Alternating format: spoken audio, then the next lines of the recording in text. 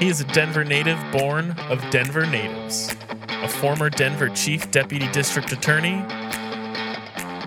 He is now an active Colorado trial lawyer. Bright, independent, and full of fun, he has been part of the media for decades. This is The Craig Silverman Show.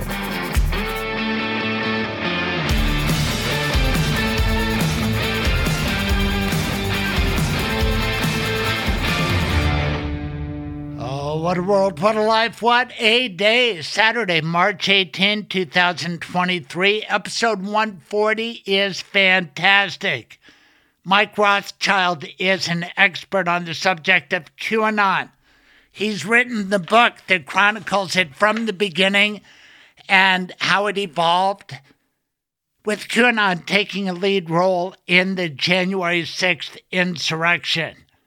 His book, The Storm is Upon Us, How QAnon Became a Movement, Cult, and Conspiracy Theory of Everything. Mike Rothschild is fascinating, as you are about to hear. So is Dave Gunders with his song Impossible Happiness. He wrote it during the pandemic, and that's what really accelerated QAnon. People get lonely. People get desperate. It throws people out of whack. It throws organizations and countries out of alignment. America is that way right now. Look at the Colorado Republican Party. Just elected Dave Williams to be their leader. Dave, let's go Brandon Williams. Let's go Brandon being another way of saying fuck Joe Biden. That's not nice. Ron DeSantis says he doesn't want to engage with Trump. He's too busy fighting Joe Biden. You're governor of Florida. Why are you fighting with the president of the United States? It's outrageous. No wonder our enemies see weakness. No wonder people who are scared look for answers. The pandemic was scary, and that caused QAnon and its belief in no vaccines, and the government's out to get you. It's Bill Gates and George Soros. Don't you know? They love conspiracy theories. And a lot of it is a borrow, as you will soon hear. I'll tell you, a guy who never borrows lyrics or anything like that is our troubadour, Dave Gunders, who wrote a song during the pandemic called Impossible Happiness. It fits right in with this QAnon-related show. He and I have a great discussion after I talk with Mike Rothschild about how people go searching. And some go to religion, some go to cults. QAnon has all the answers, and their deity of a sort is Donald J. Trump.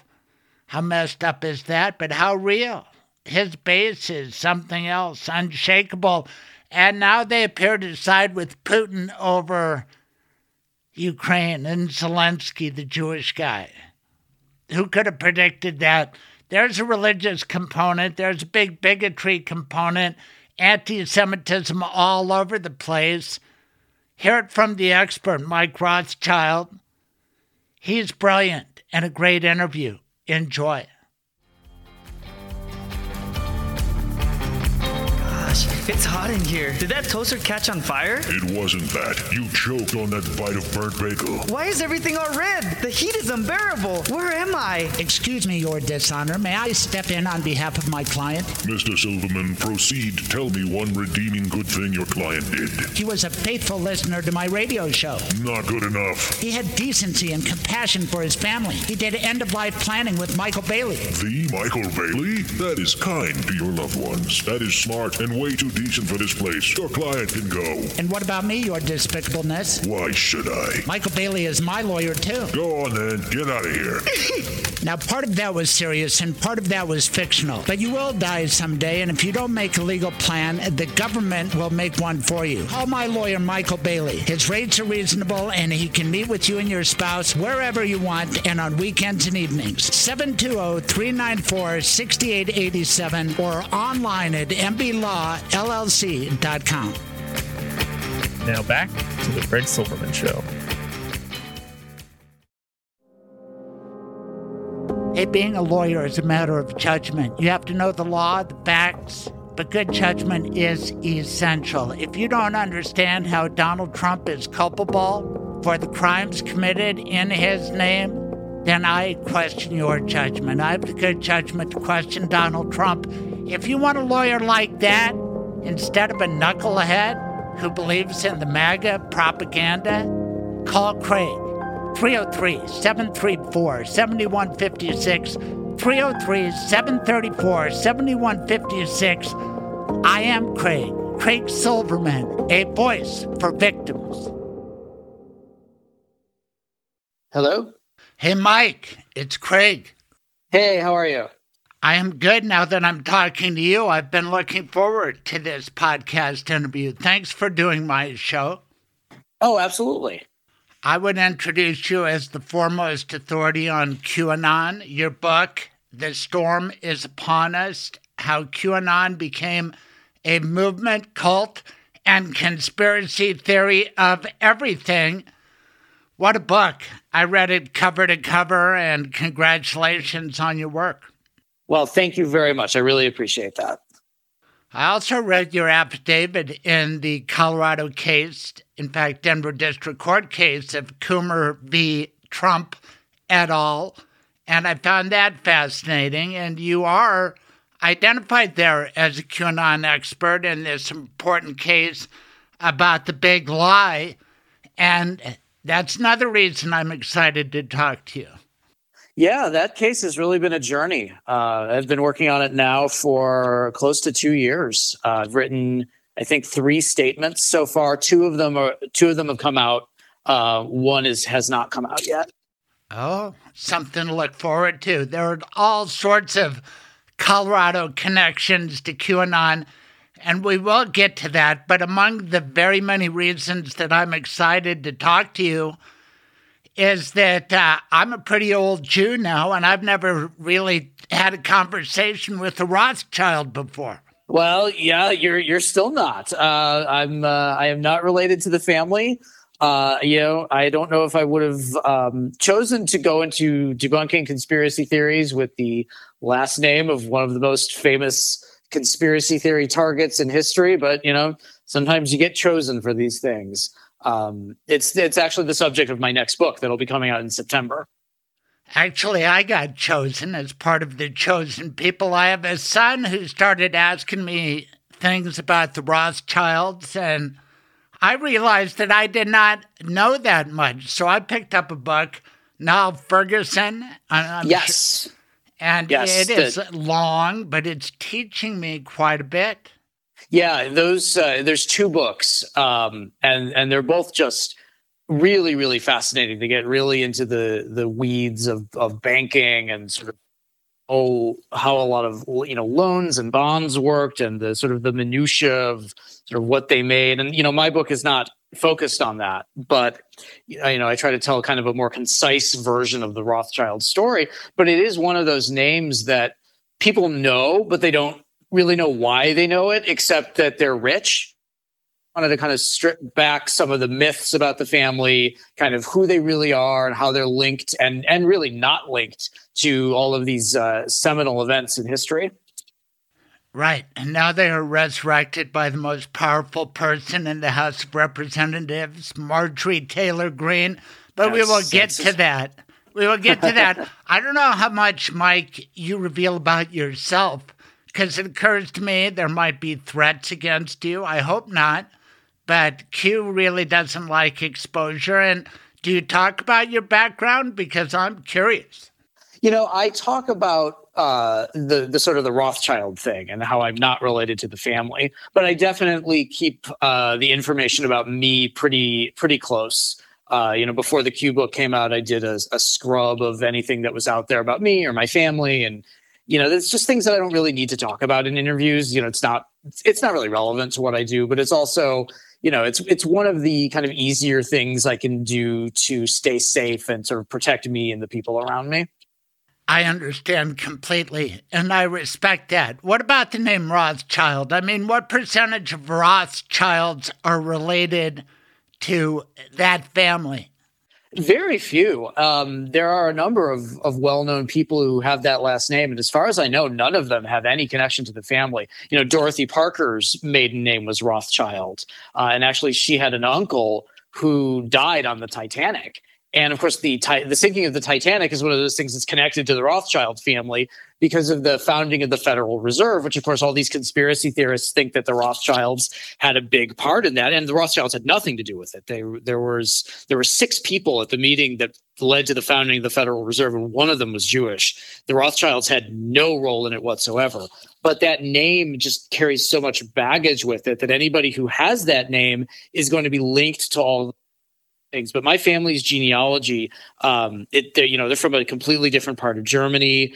And the Rothschilds, the banking Rothschilds, they never actually emigrated to the U.S. That's one of the things I talk about in the book, is that for the Rothschilds, their wealth was European. They had palaces and railroads and all these things all over the place. None of the family wanted to go to New York. They had no interest in it. They thought it was a backwater, that it was too provincial. So a lot of Rothschild business in the U.S. was just handled by an employee of theirs who they'd sent to Cuba, I think in 1837, who landed in New York and realized that the family had nobody representing them there. So he just kind of hung his own shingle up. It's a really interesting story in that the Rothschilds' representation in the U.S. is far outstripped by their representation in American conspiracy theories. I cannot wait for your book. It comes out in September, is that right? Yes, September 19th, and you can pre-order it now. And the cool thing about Ferguson's book, and there have been so many books written about the Rothschilds, they wrote it all down, right? It's kind of like the Hamilton line. They wrote it all down. Their correspondence is available for historians like yourself. Yeah, no, their archives are pretty voluminous. And I didn't get access to the archives. I actually talked to their family archivist. And I asked her, is there stuff about this? Did they talk about these myths and these theories? And she said they really didn't. So a lot of the letters and the documents that Ferguson and other people have found and reprinted in their books, I was able to use some of that. But of course, all of those are the 21st century. I think Ferguson's books came out in 1998 and 99. So this whole other world of internet conspiracy theories has really never been written about in any kind of depth. And I was really excited to be able to do that. That's why we all look forward to your book. Is the best way to order it through your own website, or how do you prefer? If you want to get it through bookshop.org, I think is probably the best way to do it, or your local bookstore. Certainly you can go to the big site if you want to. That's totally fine. But really prefer to send people to the smaller publishers or the smaller book outlets. Now, the Rothschild name, I know from my last name, is Silverman. Probably about 99.9% of your Silvermans are going to be Jewish. Is that true for Rothschild? I think so. It's because it's a German name and so many German Jews emigrated during the diaspora, I would imagine. But I would imagine there's also probably a lot of families who maybe used to be Jewish, sure, or who, married out of it. But it's definitely one of those names that carries a lot of history with it. And I actually have a high school friend whose last name is Trump. And I can't imagine how difficult things have been for him. Right. That's awful for him now, because I'm not a fan of Donald Trump, but QAnon makes up for me. And as you point out, up to 22 million. And then it's international. We're going to get to all of that, but I'm coming at this from about 3 perspectives: as a Jewish guy, as a Colorado guy, and as an old radio guy, and still a broadcaster. And I'm thinking about Colorado radio and how KOA started putting on Art Bell at night, coast to coast. And I thought, what the hell is this? Who likes this kind of crap? And it turns out some people do, right? Yeah, and I actually loved Art Bell. That was kind of my first introduction to the world of conspiracy theories and the paranormal was Art Bell in college. And I I'd put it on while I was working on stuff late at night, and I loved it. I didn't believe any of it. I didn't think it was real. But his guests and the callers that he had on, they opened up a door to this world that I knew nothing about and that nobody I knew talked about. The UFOs and Bigfoot and crop circles and the face on Mars. That wasn't stuff people talked about. That was the domain of crazy people. Maybe somebody in your family was like a JFK truther. But, even that was kind of harmless. It just wasn't something that was really talked about in polite society. But I really admired the way Bell handled callers who were, clearly struggling and maybe not completely tethered to reality. Because I think it is very easy, and it's still very easy to just dismiss these people. Just call them crazy, just make fun of them, call them stupid. And, some of them, especially the major influencers, I have no problem letting loose on those people. But a lot of people really do believe these things and gravitate toward them because they're looking for answers. They're looking for explanations. They're looking for, why is the world the way it is? Why are these things happening?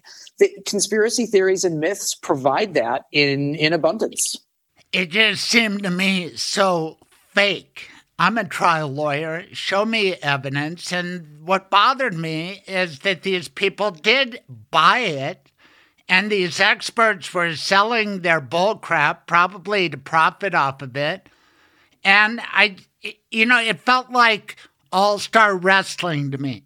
And, maybe when I was 5 or 6 years old and I thought that was real, it was kind of fascinating. And then I got a little older and, okay, it's kind of fake, but it's fun. But then some people believe in that crap, right?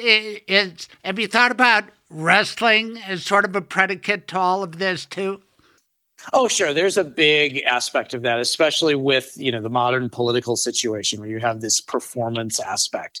My stance really has always been with these things, and really even somewhat with QAnon, is that if you believe in this and it is not hurting you and it's not hurting other people and it's not derailing your life, you're not spending all your money on it, you haven't quit your job because of it, if it's just something you believe because it's interesting to you, that's not something that really concerns me or that I want to spend a lot of time debunking. There's not much to gain from it.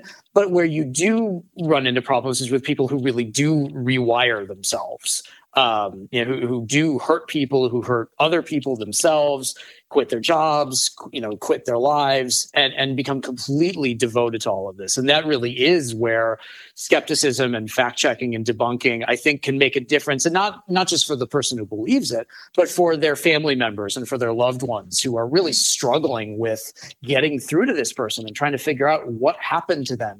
How did they get to this place? And I think that's not most people. That's not going to be your average person who picks up sort of a classic conspiracy book, but that is going to be some people. And unfortunately, I think it's more and more people now than it was even just 10 or 15 years ago. Right. And it's a confluence of circumstances, including the internet and COVID and all of that. It was fascinating to me to see the evolution and to break it down. It went from an obscure website full of pornography and neo-Nazi crap to another variation of that, and then it made it to Reddit. But it really took off when it hit Facebook because of older people passing along these theories. And that kind of startled me in your book, that Facebook became a real takeoff point. Yeah, Facebook was a real flashpoint for QAnon, because most of the people who are buying into this stuff, they're not on 4chan. Most people have never heard of it, don't know what it is. They're not on Reddit. They're probably not even on Twitter, but they're definitely on Facebook. And you have a lot of older Americans who are not always the best at discerning real things from fake things. And so when a fake story hits their Facebook feed, they go, oh, well, that sounds like it could be true.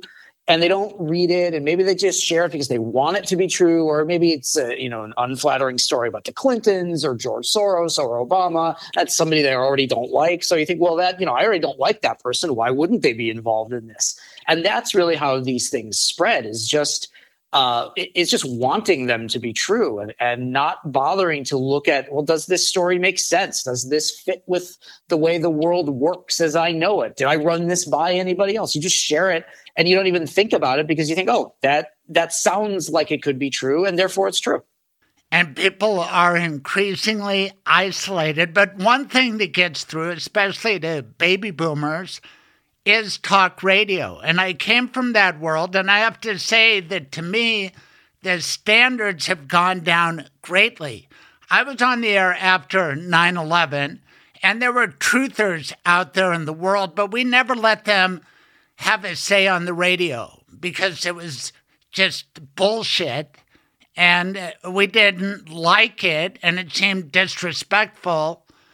Do you know what I mean? How that was kind of shunted aside, but with the internet, nothing can really be shut down. So do you think talk radio has played a part in this? I do. Oh, absolutely. I think talk radio is actually something that I think has been a little bit forgotten about by younger journalists and younger researchers. We think, oh, that's just the domain of old people. I'm a cord cutter. I get all my news from Twitter. I listen to podcasts. That's not most people. Most people still flip on the radio when they're in their car. Most people are still watching Fox News. Most people are still getting their news from these major TV and radio and print outlets. And what you have now is an increasing polarization, an increasing reliance on conspiracy theories. And you have people who are on the radio or on TV talking to millions of people, and they are blasting out the most bizarre, most ridiculous stuff about voting machines, about the COVID vaccine, about Obama, about Joe Biden, about wokeness. And they're getting this information from their news bubble, and nothing is getting in. They're in this completely hermetically sealed environment where everything they listen to, everything they see reinforces the things they already believe. And of course, they don't want to talk to anybody who doesn't believe those things. And probably the people who don't believe those things don't want to talk to them anymore either. So we're all walling ourselves off. And unfortunately, a lot of people are doing it with this constant blaring of extremism and conspiracy theories. Yes, and we've seen what extremism can do. In Denver radio history, we had Alan Berg murdered the summer of 1984 by neo-Nazis, the Order. And sure. One of his colleagues, a guy named Peter Boyles, who I worked with a lot, he since went on to be a big Trumper. Now, he's backed away in light of the lawsuits that are flying around, but this is something that he got involved in, and it's one of his major claims to fame, is birtherism. If you had a top 10 of birther advocates in America, Peter Boyles would have been up there, and Donald Trump would have been too. And then another guy in your book named Jerome Corsi, who was a frequent guest of Peter Boyles. Tell us about the role of birtherism and how it led to QAnon. It's huge. The birther movement, I think, is still almost underappreciated in terms of its role in the modern conspiracy landscape, because it was one of those things where, as Obama's presidential campaign was picking up steam, you started to have these people like Corsi who were talking about, we don't know where he's from. He's secretly a Muslim. Nobody knew him in Hawaii. All this stuff about him. And this is normally stuff that would have been fodder for Lyndon LaRouche pamphlets, that would have been fodder for, late night shortwave radio shows, not even Art Bell. It was way more fringe than that. But because the internet was able to grab these things, they started to get passed around. And I think a lot of people were really afraid of a black president, a president whose name was Barack, who had the middle name of Hussein. There was a huge amount of racism and a huge amount of just generalized distrust for him. And he had a lot of really radical sounding economic proposals. They weren't really that radical, but when you are a conservative, you're used to nothing but white men in the presidency, you get scared when that's about to change. So this birtherism idea became very lucrative. And of course, Donald Trump really jumped on that. Donald Trump had no political experience. His ideas as a potential presidential candidate were completely ridiculous, stuff he was never going to be able to do. but he jumped onto the birth certificate. And he was able to mine that for years. The birth certificate stuff with him started in, I think, 2011 or 2012, way before he announced he was running. But he was able to build up a lot of credibility on the far right and in these conspiracy communities by hammering the birth certificate issue and just asking questions and getting people to talk about him. And that really propelled him, I think, to the very top of that really crowded Republican field. Was he'd already nailed down the conspiracy theorist vote. And my basic point is that truthers who said, hey, there was a secret plot, there's Building 7, that was not tolerated on talk radio airwaves, but birtherism was. And to me, I didn't engage in it because I thought, where is this leading? I mean, Barack Obama is our president. He grew up in Hawaii. His mother was an American citizen. It really wouldn't even matter. And his name was in the birth announcements in Hawaii. So what a conspiracy theory that would have to be. It just didn't make any sense to me. You know, there are snippets of this, snippets of that. But one of the telltales is if people call him Barack Hussein Obama, right, emphasizing the Hussein, and that's something that QAnon has picked up on, right? Yeah. In the Q drops, they would actually call Obama Hussein. They would literally just call him by his middle name. You saw that all the time. I remember listening to a lot of right wing talk radio around the time of Obama's election, and like the hosts would always they would mangle Barack and they would mangle Obama, but they always got Hussein right. Weird how they did that. And they're still doing it. You can still now hear Republicans just to this day, make sure to go out of their way to call him Barack Hussein Obama. Like, we know what his middle name is, guys. He hasn't been the president in 5 or 6.5 years. Like, I think we can move on from that. But there's a certain percentage of the population that is just absolutely devoted to him not being an American citizen. And it's frightening how that's taken hold in our society. Right. The main QAnon culprit, in my mind, and we can get to yours, but it's Donald Trump. I'm not sure he started it, but he certainly has glommed onto it. And the guy has that wrestling background. He's even staged some wrestling things with Vince McMahon for money, and it was fake, but they made it look real. And then I've always felt that Donald Trump wanted to be a talk radio host, like Rush Limbaugh, who he gave the Medal of Freedom to. Limbaugh was critical in all of this, wasn't he? Yeah, Limbaugh was a huge part of legitimizing Trump, and talk radio in general was. You had people like Hugh Hewitt and Michael Savage, giving this guy just endless amounts of airtime. Besides all of the free airtime he got from Fox News. Right, but even before him, they were calling Obama Barack Hussein Obama. Oh, sure, right. Sure. Yes. Sure. He picked up on those ideas that had been around since Obama first entered public life. And of course, these were the same people who had spent the decade and a half before that hammering the Clintons. The Clinton conspiracy industry had been going for 35 years when she ran for president in 2016. All of that was completely engineered to take down the Clintons. And they hated Bill, but they hated her even more. They really reserved the majority of their hate for Hillary Clinton. It was just this irrational loathing.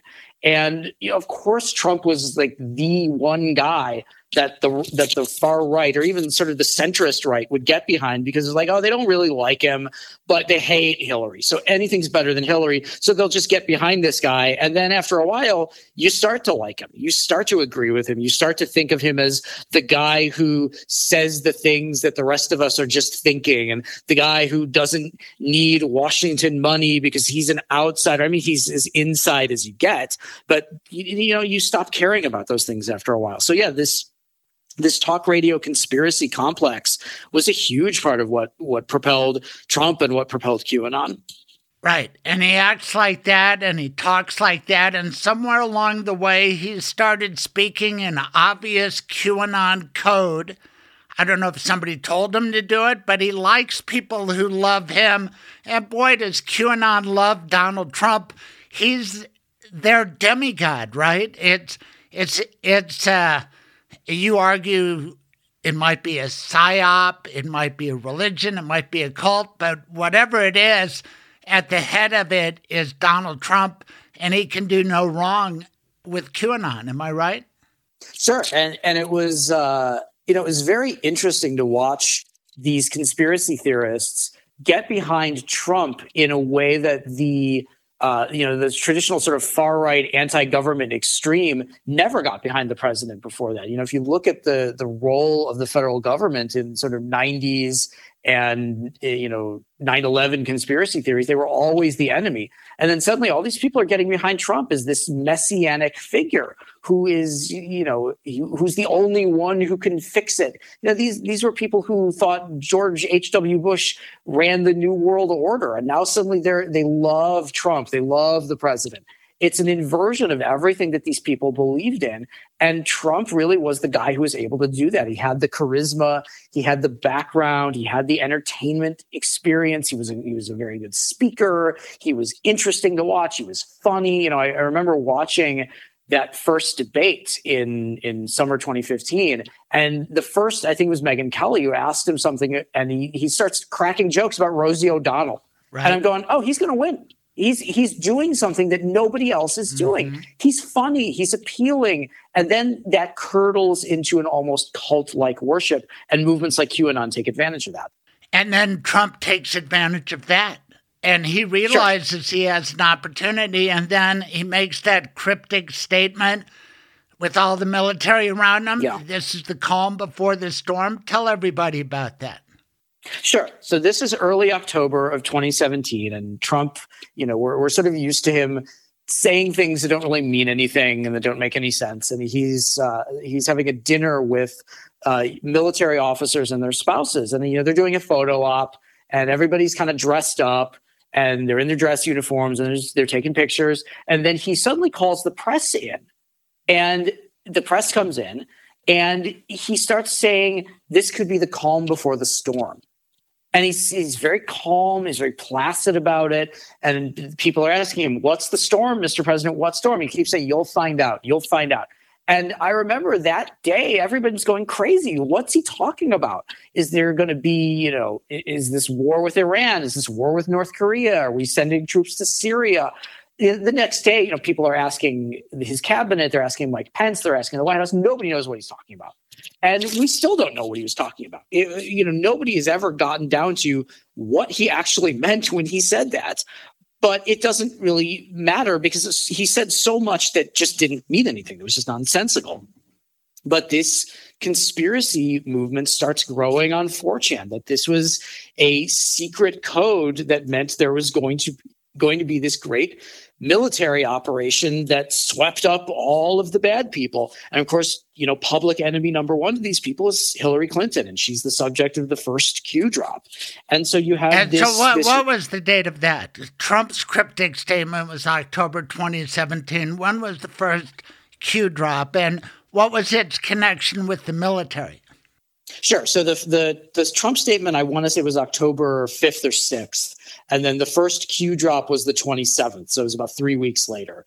And that first drop was actually a response to somebody else, again, just another anonymous figure who said something about Hillary Clinton is going to get arrested. And Q writes, Hillary Clinton's passport has been flagged. She's going to be extradited on the 4th. The National Guard is going to be called up to quell the riots. POTUS has this all under control. And then this steady stream of posts starts coming out over the next few days, starting to fill in the details of this story. That there's going to be these mass arrests, and that there's going to be troops in the streets, and the president is going to be running the whole thing on Twitter. And there's these secret patriots in the government who are doing all of this. And a lot of this, I think, was timed to some of these conspiracy theories about there being an Antifa uprising on November 4th, and that all these Antifa people were going to go door to door, grabbing Trump believers. And it was all ridiculous. But I think enough people in that world believed that this was going to happen so that, they'd see the troops in the streets who were there to stop Antifa, and they would go, the arrests are here. So all of it was actually a fairly well-told and well-paced techno thriller kind of story. And I think it really grabbed a lot of people who were really just desperate for something to happen to Hillary and Barack Obama and George Soros and all their allies. It's sort of Tom Clancy-esque, though, because Q and the people who are supposedly supplying all these digital researchers, these Q drops, are a bunch of military guys who are deep in the government. That's the only way they can release their information. Yeah, there's this whole mythology that starts that the Q clearance Patriot team is half a dozen military intelligence officials and generals, and they're plotting this secret, mass arrest, and it can't be revealed online, but the team needs Patriots to be ready for it and to help get the word out. And so they're using 4chan to communicate in these really cryptic codes and pronouncements. The whole thing is just ridiculous. That's not how anything works. But when you are desperate for something to happen and somebody starts telling you a really cool story about how this thing is going to happen, I think there's a part of you that just sets common sense aside because you just want it to happen. And you're just so desperate to believe that you'll swallow just about anything. I'll tell you a line that I started hearing on talk radio during Trump times, and I'd never heard it before. The deep state. And now anybody who talks about the deep state, I have to shake my head. Where did that come from, and how big a part of QAnon is that? So that term, the deep state, it actually has a real meaning. It's actually it's not even American. It was the name given by the Turkish media to this confluence of government officials and organized crime and the press that was uncovered by corruption investigations. But it was taken by a lot of these people, people like Steve Bannon, who turned its meaning around to mean just the government, the administrative state, the bureaucrats who run everything. But really, that term, the deep state, it doesn't represent anything that hasn't been talked about in conspiracy theories before. There's always been a secretive, shadowy group who is the real power behind things. You could call it the New World Order or the Illuminati or the Council on Foreign Relations. A lot of the books I read for my new book, we're talking about it in sort of early 20th century terms. They'd call it the insiders or the hidden hand or the super government. There's what about the World Economic Forum? Is that a QAnon thing? That's not so much a QAnon thing. I mean, the World Economic Forum is real, and it's been run by this guy, Klaus Schwab, for decades now. But the idea of the World Economic Forum sort of profiting off COVID-19 is obviously a much more recent thing based on Klaus Schwab's book called The Great Reset. And what that book is actually about is how COVID and the lockdown is really an opportunity to change our economy and how money is basically trickled to the very top. But of course, people are looking at this, we're going to reset society and we're going to take all your property away and we're going to make you eat bugs and live in, Soviet-style apartment blocks. Again, it's just the same stuff as Agenda 21 or any number of anti-communist conspiracy theories. But this stuff works. It sells books, it sells podcast subscriptions, and there's always going to be people afraid of, jackbooted thugs and their bureaucratic leaders who are going to take freedom away from them. It's the easiest thing to exploit. I think the deep state has been exaggerated just for the purposes of MAGA and authoritarianism, and I feel that way about Antifa, especially 2 weeks ago. I had Trevor Aronson on, and he showed how the FBI during Trump time infiltrated some racial justice protests in Colorado with a white guy who stirred things up, agent provocateur, making Antifa much more than it really was. Antifa, how does it figure into QAnon? Isn't that one of the big boogeymen, and do they exaggerate it? Oh yeah, it's hugely exaggerated. Antifa is it's not an organization. It's not like there's a president and bylaws. That's not the way it is. It's a lot of very local activists who really are mostly focused on unmasking a lot of extremists and neo-Nazis. But there is this theory on the right that there's this organized Soros-funded group of far leftists, and they're the ones burning down the cities, and they're the violent ones, and it's just classic scapegoating. I'll tell you, it's you'd laugh if it wasn't so serious. And the other serious thing is, while Facebook was a culprit, we've identified no social media has been as impactful as Twitter. I'm on Twitter. I see what's going on. I don't necessarily get them in my feed, but boy, did they get popular fast, including the chief QAnon guy, Donald Trump. And it got to the point where, for the good of the country, it had to get taken down after January 6th. Yet now everybody's restored under Elon Musk. We will go back to January 6th, but Elon Musk and Twitter. Talk about Twitter and QAnon, where we were, what it was like when after January 6th, and what it's like today. Sure. Well, Twitter was a huge part of QAnon's growth.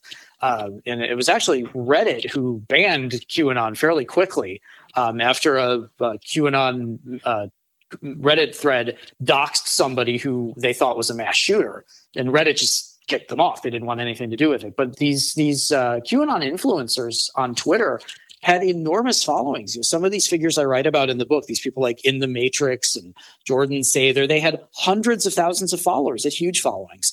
They would tweet out these decoding threads, looking at Q drops or videos or memes. They'd get thousands of retweets right away. And of course, Q didn't post drops on Twitter, but Q would include tweets in their posts all the time.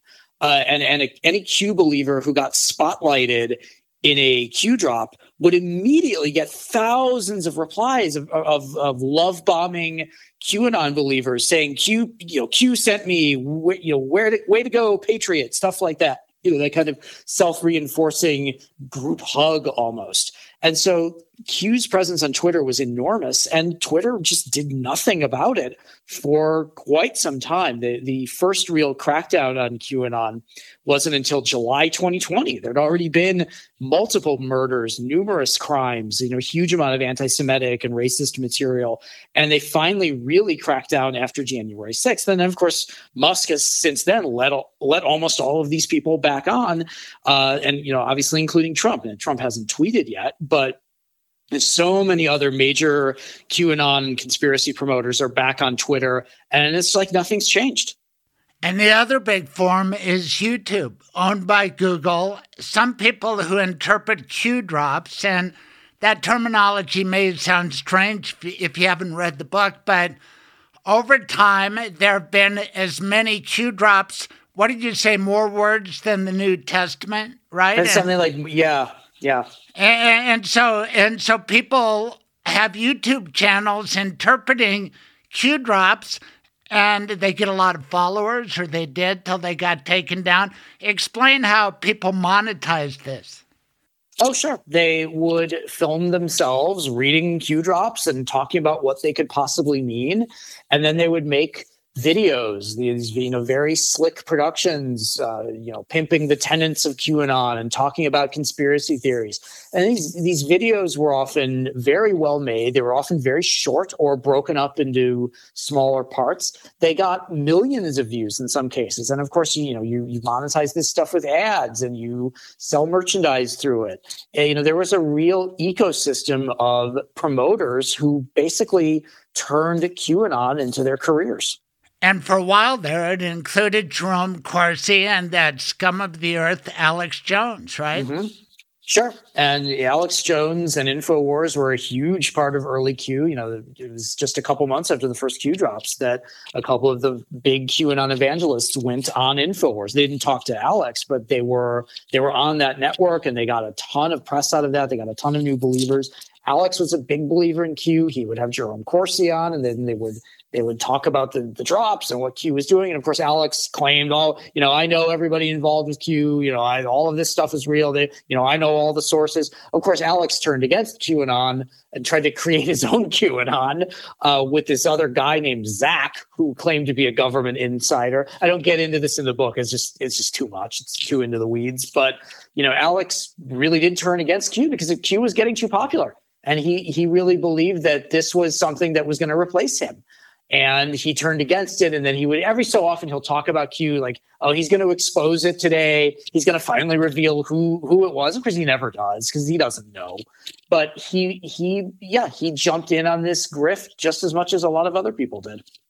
Holy cow, what a grift. And I'd say I loved your whole book, but the chapter where you talked about how they borrowed everything's a ripoff from a prior conspiracy theory, a prior con job, and it all kind of works together. And it starts with the Protocols of the Elders of Zion, a Russian conspiracy theory against Jewish people. Tell everybody about how that gets woven into QAnon. Sure. So the protocols are the early 20th century document that purports to be the minutes of the meeting of basically the old Zionists who run the world. And it was debunked very quickly as a forgery. We know exactly what the sources were for it, but it is one of those things that did the sort of early 20th century version of going viral. It was a huge hit in Europe and in Germany and France. It was translated into English. It was printed by Henry Ford. It was pushed by very well-known British fascists. It became really popular in the Middle East, in Asia. It's hugely popular in Japan. And the idea of this cabal of Zionists who run the world is very similar to QAnon's idea of the deep state. This is a document that's been repurposed by dozens of different writers. It's been adapted. It's been repackaged. And there's very little in QAnon that you really can't find with some link to the ideas espoused either by the protocols or by some of the offshoot works of it. Right, but in the protocols, our people need the blood of little Gentile children in order to survive. And then I get a kick out of QAnon and the substance that needs to be extracted from little kids who are victims of pedophilia. And, that has a Colorado connection, too, because author Hunter S. Thompson lived in Woody Creek, Colorado. Tell everybody how they borrowed something from Fear and Loathing in Las Vegas to turn it into QAnon gospel. Sure. So there was this idea of these trafficking rings and these pedophiles who are doing horrible things to children, and then at some point the idea of this substance called adrenochrome gets attached to this. Now, what's interesting, I talk about this in the book, is that's never actually mentioned by Q themselves. Q never mentions adrenochrome. That came from other Q believers and other Q promoters. So this idea kind of got woven into QAnon, and adrenochrome is supposedly this substance that's extracted from the adrenal glands of terrified children, and it's this incredible super drug, and it gives you special powers and eternal youth. The whole idea was taken from Fear and Loathing in Las Vegas. And Hunter S. Thompson writes about adrenochrome as like the ultimate drug, and you can only get it from a living person. And he talked about it later. He said, "Yeah, I made it up. He found it somewhere." Aldous Huxley talks about it too. There are all these references to adrenochrome as this kind of super drug, and there have been people who've actually tried to take it, and it just like gives them a headache. It's a real substance. It's used as a clotting agent. You can buy it online. There's nothing mysterious about it. It's just one of those things that people take it and it sounds kind of weird, and then they apply their own meaning to it. And if you do it right, and if you do enough of it, it'll really take off. God bless Hunter S. Thompson, because before he committed suicide, he told the truth that it was all a bit of a con.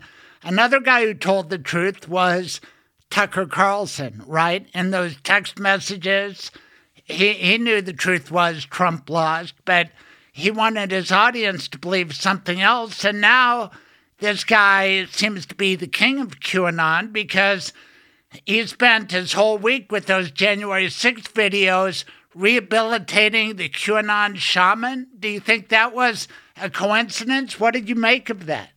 Well, it's with these Tucker text messages in the Dominion documents. None of them believed this was real. They all knew that Trump lost. They came around to it fairly quickly. These people are not stupid. You don't get to the very top of the pyramid by being an idiot. They knew that people were going to go for this. They knew it was easy money to mine this, and they went with it. And they thought, well, it could be true. Maybe there was some fraud, and we can run with that. And so it's not at all surprising somebody like Tucker Carlson would be poo-pooing this, while at the same time talking about all the fraud and all, how Biden stole the election, and then rehabilitating all of these Q figures by looking at a very, very small, selectively chosen bit of footage that in reality had been public before. Everybody knew what had happened here.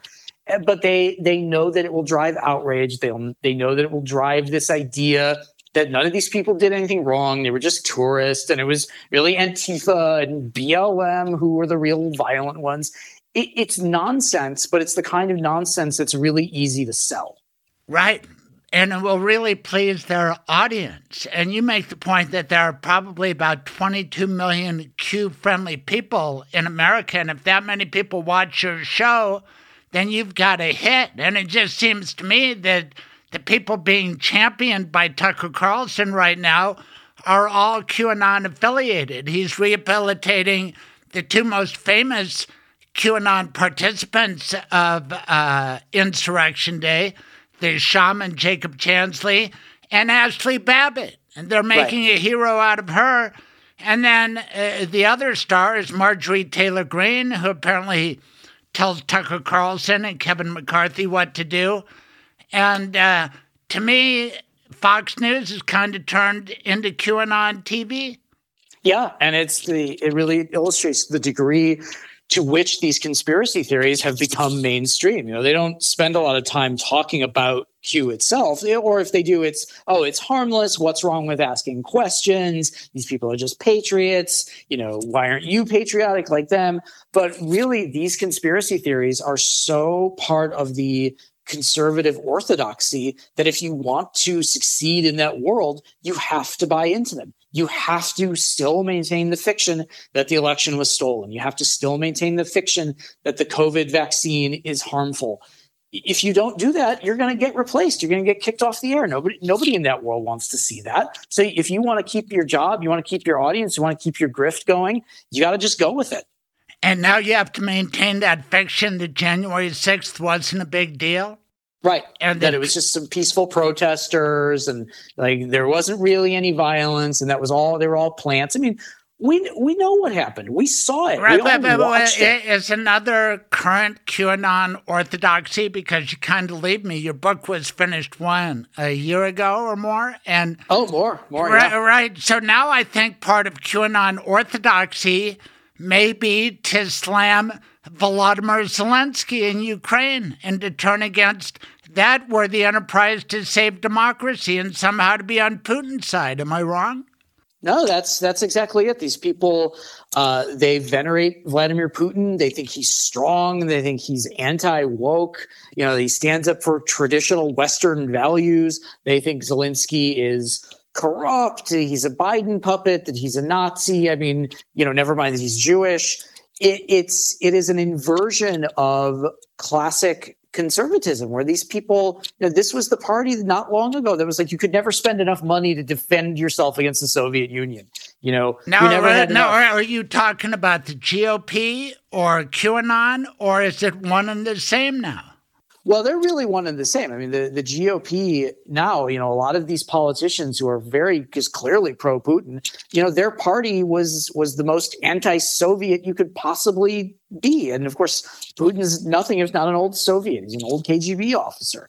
So this inversion to this kind of support for Russia, the support of this anti-democratic, anti-Western agenda, it's really just baffling to watch this happen, to watch this way of life of American conservatism just completely turn itself inside out. Now, in fairness, there was a wing of the Republican Party. Pat Buchanan embodied it with his anti-Semitism, his isolationism. Sure. So I know radio hosts like Peter Boyles, who won fan birtherism, and he's also anti-Ukraine, anti-Zelensky. But I had partners on the radio, Dan Kaplis, George Brockler. They might not mean anything to you, but they were stalwarts for a strong America militarily, taking on Russia. And now they don't know what to say. You know what I mean? It's like Sean Hannity. I don't watch him very much, but how is he walking this line? Or Lindsey Graham, he doesn't know what to do now, does he? Yeah, you have a lot of Republicans who are really dancing on a tightrope because, they really should be supporting Ukraine. They should be supporting money going to Ukraine because that's really going to be the way that we get Putin out of Russia. It's not going to be anything that the U.S. does. It's going to be what Ukraine does. It's going to be defeating Russia in the field and sort of, forcing the Russian people to reckon with what Putin has done to them. Right. But they are so enthralled to Trump, and Trump is enthralled to Putin. Yes. So they don't know what to do with themselves. So they just end up kind of, talking about things that don't matter. I think a lot of this stuff that's going on with the culture wars, all this hubbub about gas stoves and high school sports, it is a way for these people to not talk about their support for Trump and their support for Putin. Right. And there are so many off-limit topics that they are afraid of. And I loved when you said there's a difference between a conspiracy theory and a conspiracy. I was prosecuted for 16 years, and I convicted a lot of people of conspiracy. It's a civil concept as well.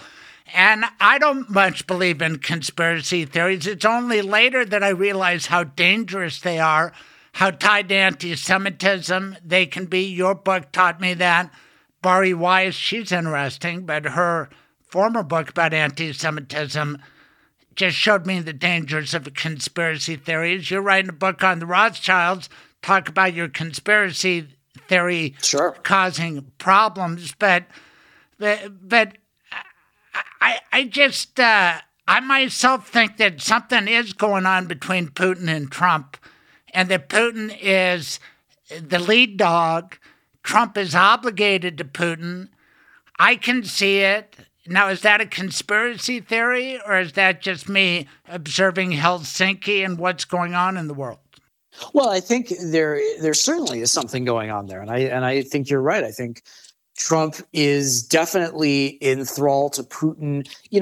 Whether that's like compromising information or money, I don't know. But there is an attitude that I think Trump wants that Putin has. And I think it could really be as simple as that, is that Trump looks at Putin as the guy he wants to be. And Putin, you can say a lot of things about, but he's really good at being a dictator and repressing any opposition to him. Yeah, he's Trump a mobster. Is not good at that. Right. He's a mobster. He's a mob guy, and he's a KGB guy. Right. It's a bad combination for the people of Russia. Trump is not that. Trump is an empty suit in a lot of ways. But he's got mobster tendencies. He's got Tony Soprano type qualities. You could see him being a junior mafia leader to Putin.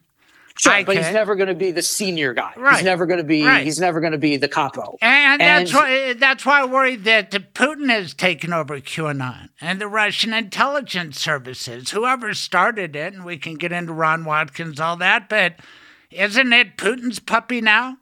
Well, I think the American right is very aligned with what Putin and with what sort of, authoritarians around the world really want. I think they love Kim Jong-un. They love a strong figure who stands up for the values of their country. And of course, we push these conspiracy theories over and over, generation after generation, and it's the same stuff. It's all rooted in very old and very durable tropes. And I think, I don't know that it's Russian intelligence, controlling the American right. I think they're just aligned. I think they want the same things, and then they mutually support each other. Right, but they do pay people to influence social media. That was proven by the Mueller report, right? And the other thing that Kim Jong-un doesn't have that Putin has is a cross around his neck. And a lot of people in QAnon are religious, and they like what they consider to be the Christianity of Vlad Putin.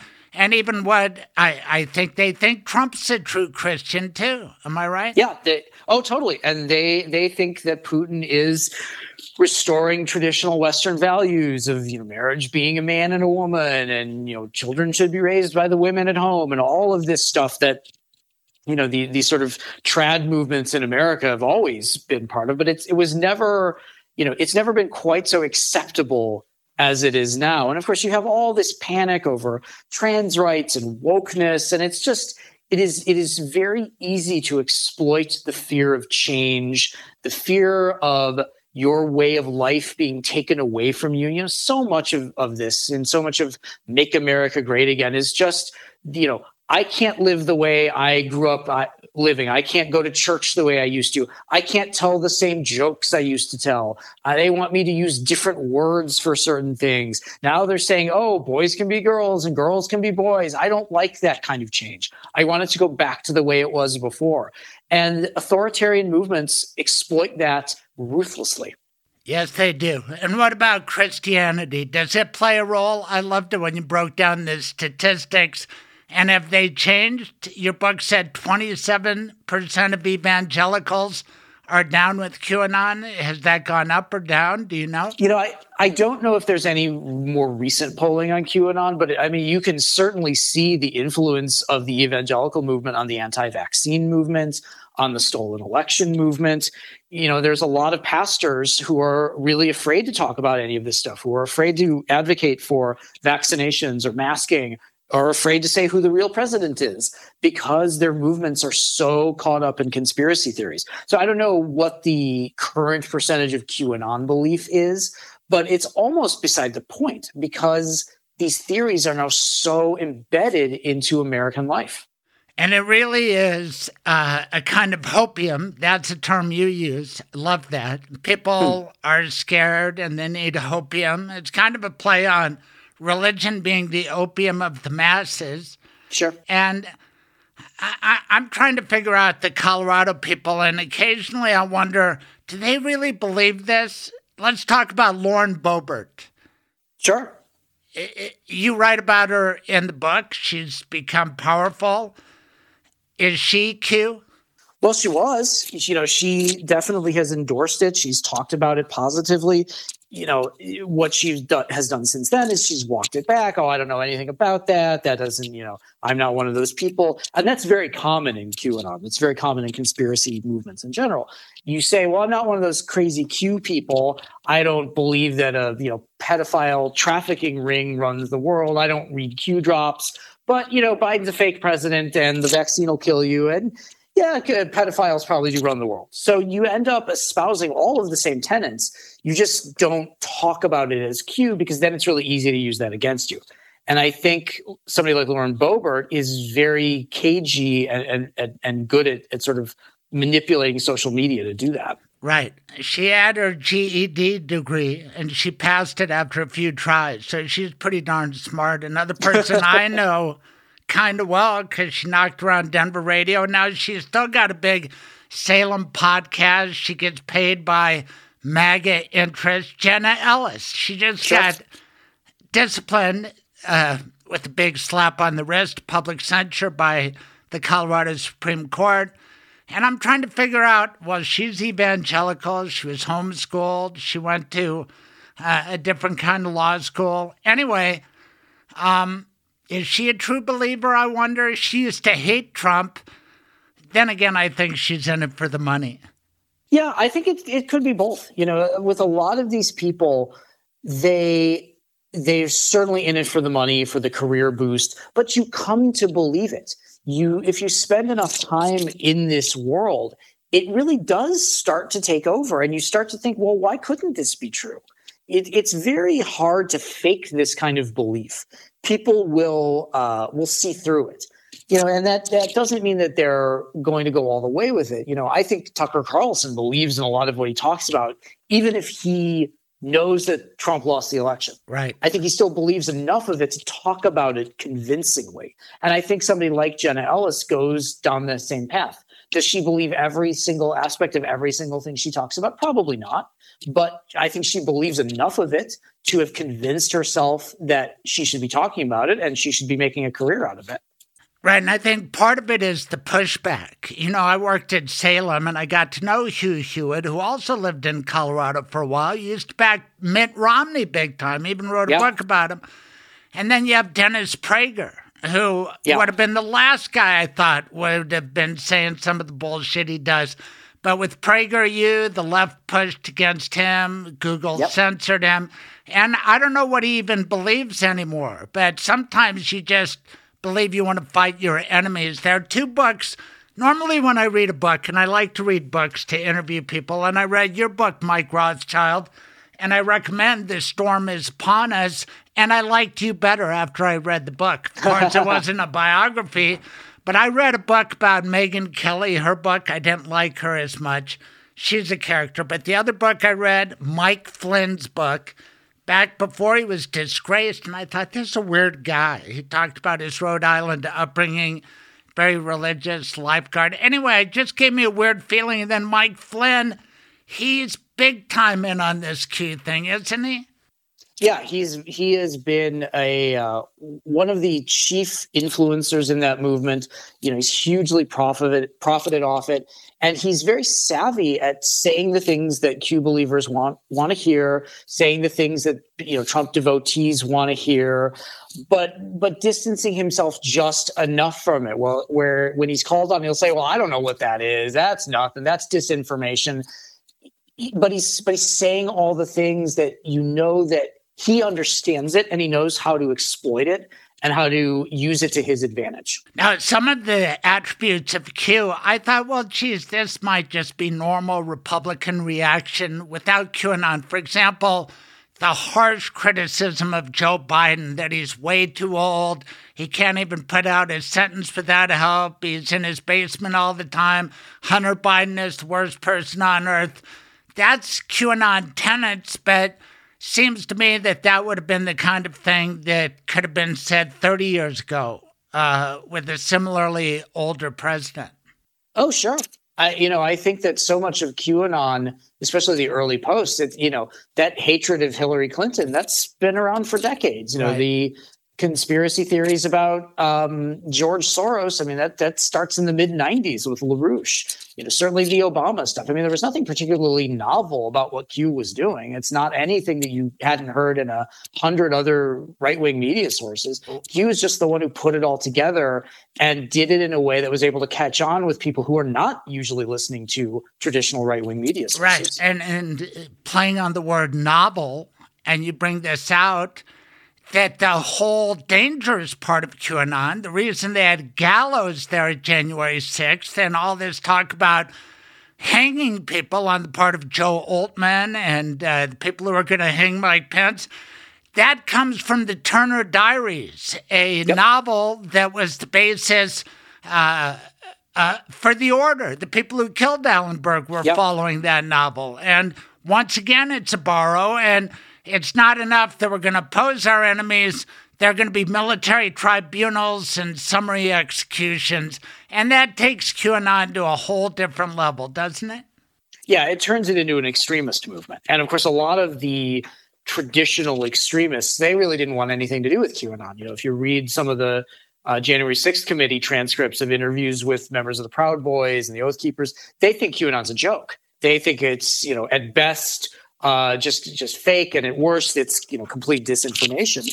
But then these people get really lathered up to commit crimes, and then they become extremely susceptible to radicalization into much more extremist movements like the Proud Boys. So there's a real continuum of conspiracy, of fear, of paranoia, and these groups are all very good at borrowing from each other, exploiting each other. And it's really become one of these defining things in American life right now. That's what I hate about QAnon, the way they take advantage of people. They take their money, they rob them of family relations, and they really go after people who are the weakest, right? Yeah. Somebody has a disorder, maybe ADHD that they're growing out of, or maybe they're going through a depression. I think about Tina Peters, who seems like she was a normal religious person in Mesa, Colorado, and then her son, who she had to love dearly. He died in a parachuting accident, part of a military show in New York, and she's looking for something. Apparently her marriage fell apart. She found QAnon. She found Ron Watkins. Tell us what you know about Ron Watkins and Tina Peters. So Ron Watkins really is this central figure of QAnon. And of course, he is linked with Tina Peters and all this election stuff. These are people who are willing to risk prison because they thought that the election had been stolen from Trump. And they're doing it because they know that people like Ron Watkins will sort of blast this stuff out to bigger followings. He was the administrator of 8chan and one of the likely suspects for having made most of the Q drops. We don't know for 100% certain, but certainly his writing style, if you read his tweets, is almost identical to Q's writing style. Q was able to post on the rebuilt version of 8chan before anybody else was. And there's really no reason why that would happen unless it was Ron who was doing it. And Ron, when the election was over, Ron turned himself into an expert on election fraud. He was tweeting out the Dominion voting systems manual, and he was talking about all of these technical things. He didn't know anything about this, but he wrote about it enough in a way that seemed like he was an expert, where he was able to get FaceTime with a bunch of media outlets who were just desperate for stolen election content. And then he gets Trump retweeting him. So he turns himself into a celebrity just by working at it really hard in this area that he knows people are going to fall into. He's another one of these guys who he's not as dumb as he seems.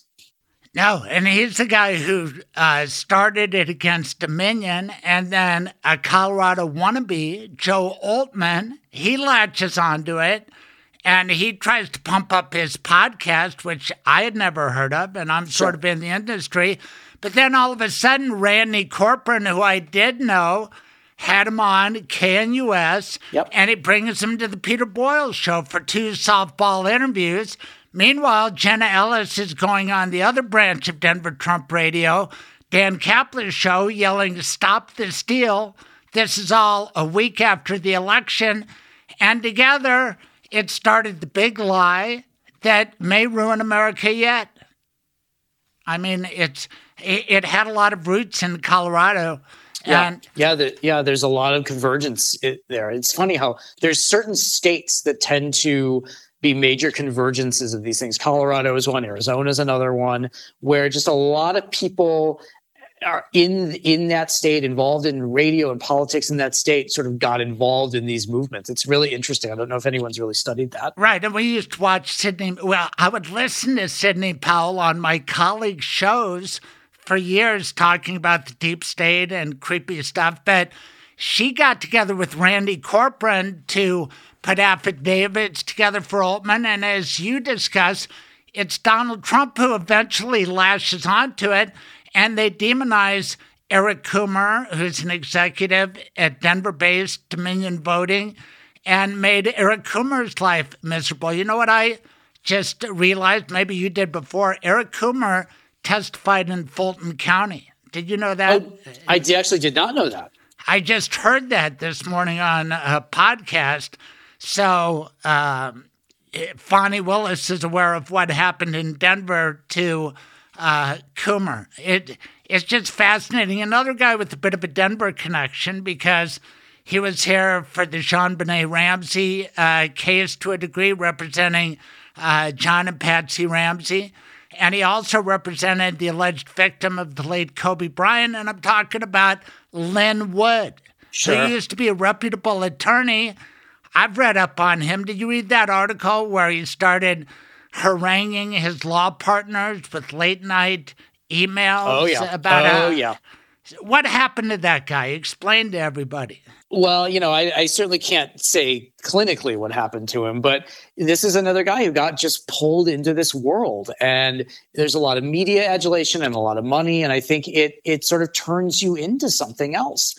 And, I know other people who've known Lynn Wood, and they said he wasn't always like this. He's a little off kilter, but he's not like this. And, you read his Telegram feed and you read some of these public statements, and there's clearly something off with him.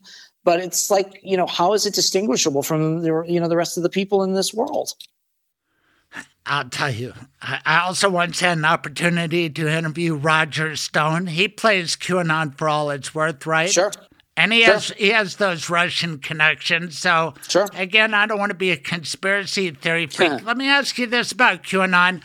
Have they now gotten political about abortion all of a sudden? I mean, I guess that ties in with evangelical Christianity, but is that part of being QAnon? You need to be anti-abortion? Well, I think it comes hand in hand with that, that political persuasion. I don't know that there's any Q drops that are specifically about it, and I don't know that Q promoters have really talked about it much, but it's definitely one of those things where you're probably not going to be pro-choice and a major QAnon influencer. First of all, this is probably not the media that you're plugged into, but you're also just, you got to know your audience. And, if they have any pro-choice tendencies, they're not sharing them with the general public. The most frightening thing about your book is this American phenomenon is taken off worldwide. You would think that a cult kind of based on Donald Trump would not be that popular around the world, but it is. Tell everybody about it. Yeah, it's really popular. QAnon has had adherents in the UK and Australia, Germany, France, Brazil had a big QAnon community. Japan had a big QAnon community. It really appeals to the sort of anti-authority, anti-government, you can't tell us what to do kind of feelings that most people have. Most people, at some point are going to rebel against something that they're told. And Q is very good at exploiting that. They'll sort of drop a lot of the more American references, things about the Senate and the Supreme Court, but it really exploits the kind of anti-expertise, especially anti-lockdown. Q grew hugely around the world during the lockdown because it was just people who didn't want to be told what to do. Right. I get a kick out of the fact that librarians are quitting now because they get harassed so much. And who are they getting harassed by? By the uneducated. But what really bothers me are the educated people who get behind this shit. I'm sorry to use bad language, but Michelle Malkin, another Colorado resident, really pisses me off. I knew her back in the day, and she's got intelligence. And my God, the rabbit hole she's gone down, you write about it in the book. She's a defendant getting sued by Eric Coomer. Sure. And Michelle Malkin has also traded in anti-Semitism. I confronted her on my podcast. She ended up hanging up on me. Tell me about Michelle Malkin and QAnon. Well, I don't know that she's ever explicitly endorsed it. And, a lot of these figures really haven't. But they will have on the influencers in QAnon. They'll pay lip service to the ideas. They'll talk about the deep state and the elite trafficking and, Biden being the fake president. They don't necessarily need to be talking about Q hashtags or Q drops to lend their support to something, because they don't just outright say, well, this is crazy. All of this stuff is ridiculous. I don't want anything to do with this. I can be a conservative and think people should get vaccinated. No, they're not going to do that. That's just off the gimmick for people like Michelle Malkin or Dennis Prager or any of these people. They know who their audience is, and they know how to keep the money and the ratings flowing in. So, somebody like her, she's not going to openly endorse QAnon, but she's never going to say anything negative about it. But she did openly endorse Nick Fuentes, a guy who dined at Mar-a-Lago with Donald Trump. And that disgusts me, that she became friends with Fuentes and the Groypers. And that's what I confronted her on. And that's the way I want to end my great visit with you. Back to the Jewish part. You don't pull any punches. QAnon is anti-Semitic. Tell everybody why it is and how they break bread with the fellow anti-Semites who are part of January 6th. Sure. So just beyond all of the anti-Semitism, all of the Jew baiting in these groups and all the open admiration for Adolf Hitler that you see with a lot of these far-right people like Fuentes, Q themselves are extremely anti-Semitic. If you go through the body of the posts by Q, they're full of conspiracy theories about George Soros, about the Rothschilds, about Jewish banking, Jewish money. One of the Q drops is this hideously anti-Semitic cartoon that was pulled straight from 8chan. There is no denying whatsoever that this movement is is absolutely explicitly anti-Semitic, but also trades on anti-Semitic tropes that have been around for millennia in some cases. It's just sad. You're such a good speaker. Do you get ever invited on to talk radio shows? Would you go on if you were asked to educate people about QAnon? You know, I got an invite from Glenn Beck's people once, and I was like, no, I'm not going to do that. This is a guy who has been, just a hugely prolific spreader of conspiracy theories, and I don't want to legitimize this in any way. I don't really want to talk to these people because I know what they're looking for. I know they're looking for a liberal, a woke progressive that they can beat up on, and I'm just not going to be that person. Their audience doesn't want to hear what I have to say. A lot of people do want to hear what I have to say, but it's not going to be that audience. The beautiful part of your book is you address it to people who have this in their family, how to approach it, how to try to help somebody away from this destructive way of thinking. And your advice includes don't argue with people like this. And I guess that's part of your answer there, right? I'm not going to debate Glenn Beck about the deep state or whatever, right? It's just not fruitful. Well, I think you make a lot of good decisions. I can't wait for your next book. Give another plug for where people can buy your book, The Storm is Upon Us, How QAnon Became a Movement, Cult, and Conspiracy Theory of Everything, Mike Rothschild. Where should people buy it? I bought the book, and I also got the Audible version, and you had one of my favorite narrators. I forget that guy's name, but that's great. Yeah, he did a great job. He was sending me messages on Twitter asking me how to pronounce certain things. So that was really cool. You can get The Storm is Upon Us, hardcover, ebook, audiobook. You can get it really anywhere books are sold, bookshop.org, your local bookstore, Amazon, and you can also pre-order my next book, Jewish Space Lasers. That's going to be out in September. Are you going to give a cut to Marjorie Taylor Greene? People have joked I should send her an autographed copy, or I should, ask her for a blurb. Well, that's the way the rest of my life is going to shape up. It's a battle between Mike Rothschild and Marjorie Taylor Greene. I hope your side wins. Me too. All right. Thanks, Mike. Thanks. Sure. Take good care. Bye-bye. Yeah. Bye-bye.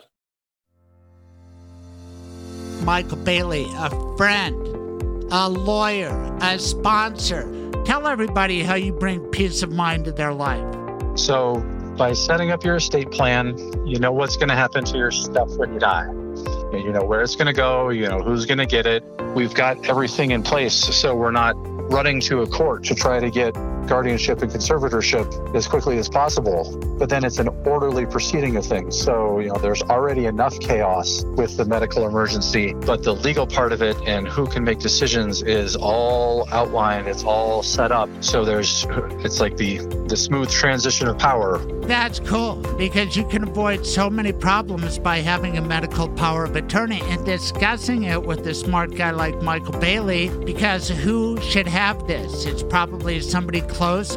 Who do you trust most among your children to make that call? These are the hard and good questions that you ask every day, right, Michael? Right. And if you ask them beforehand, when you're not in the middle of a crisis, then when a crisis hits, we're not trying to do crisis management and medical emergency and everything else. We're going, okay, we've got a smooth transition of power here. We've got a smooth who's in charge, and we can have that all flow so that we can focus on the care.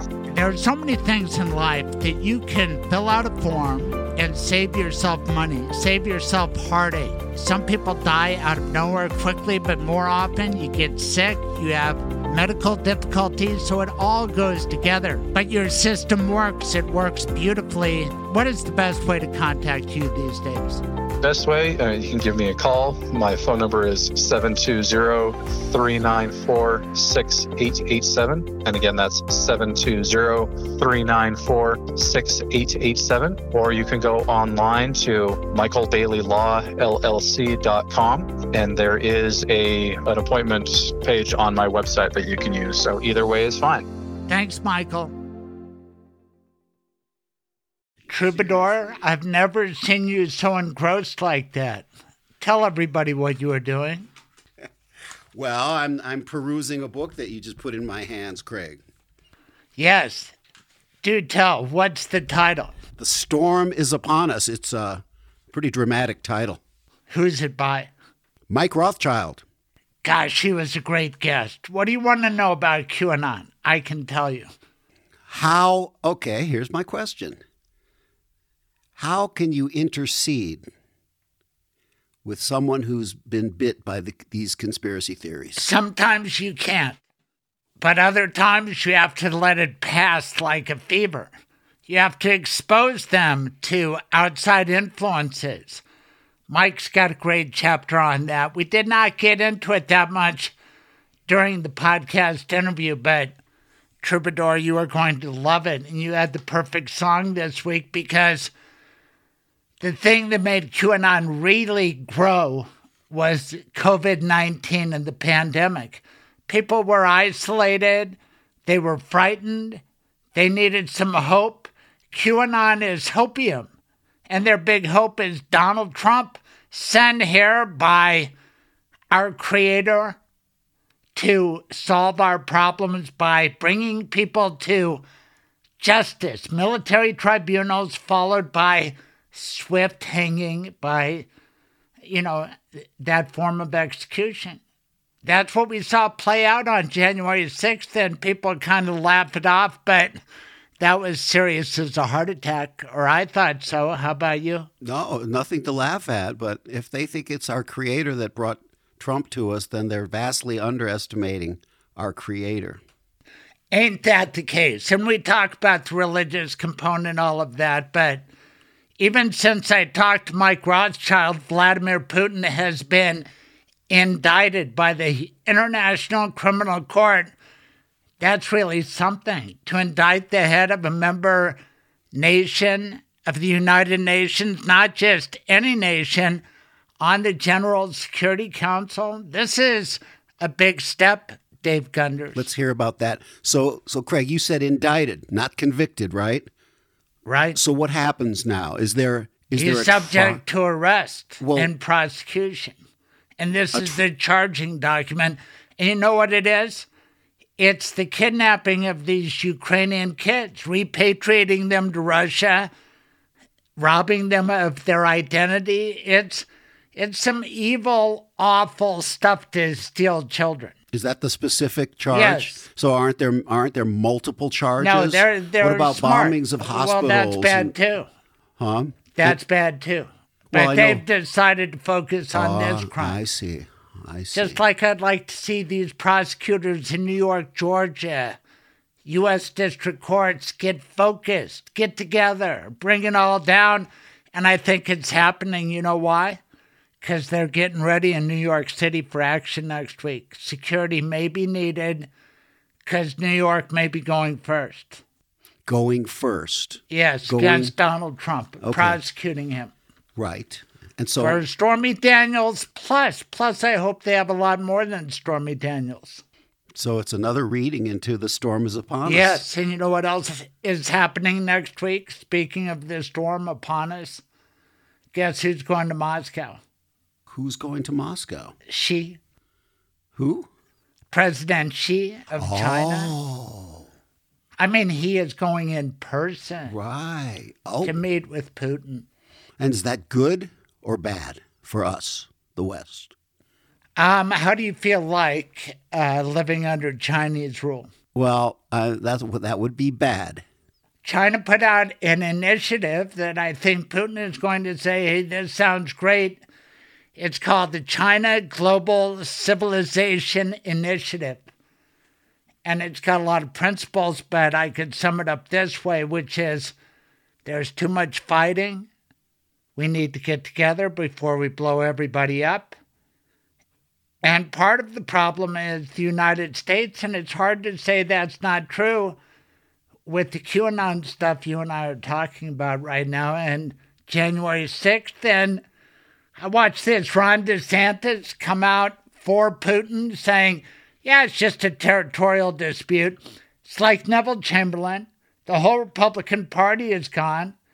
When DeSantis is saying, he's asked, well, Trump is ripping you. What do you have to react? He said, I'm not going to respond. All you guys want is controversy.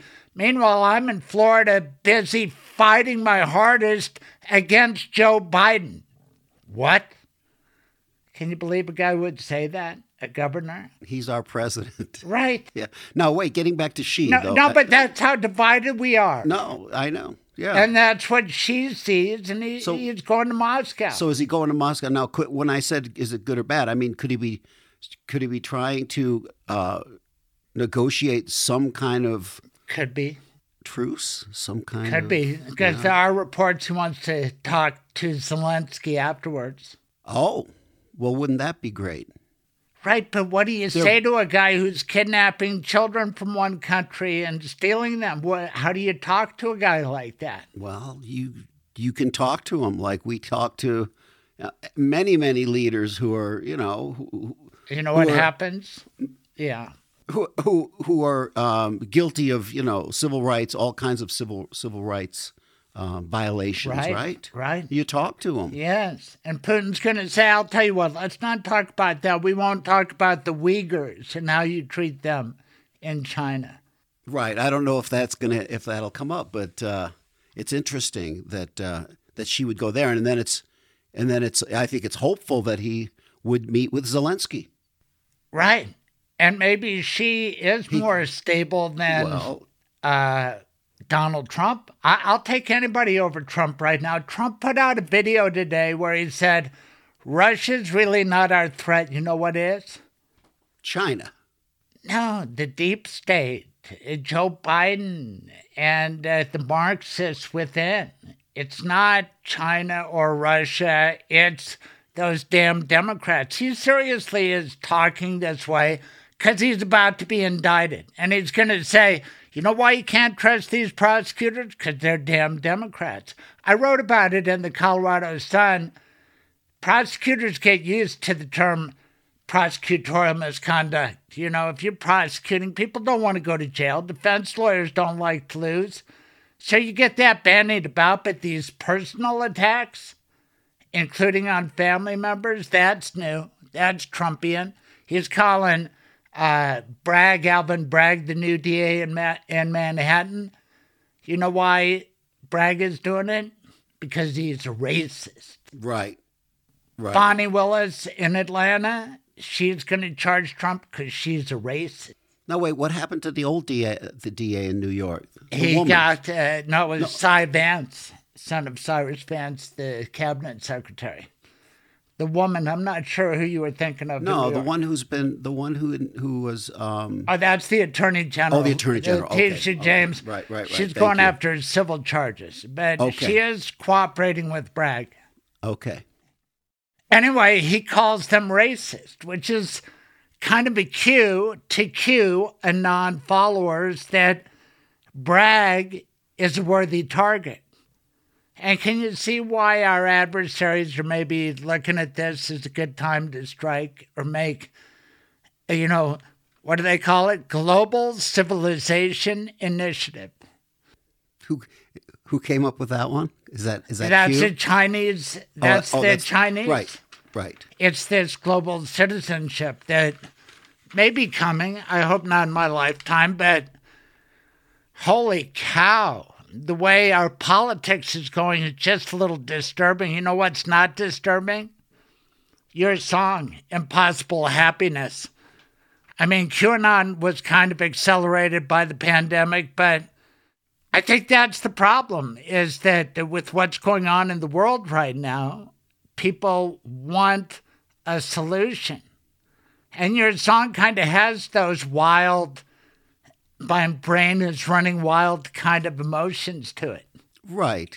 Yeah. Well, the idea is that we're in such a wild time, but also, a hateful time, right? Politically speaking, but also that coupled with, climate change and the wildfires and the droughts, and that it's overall it feels very threatening.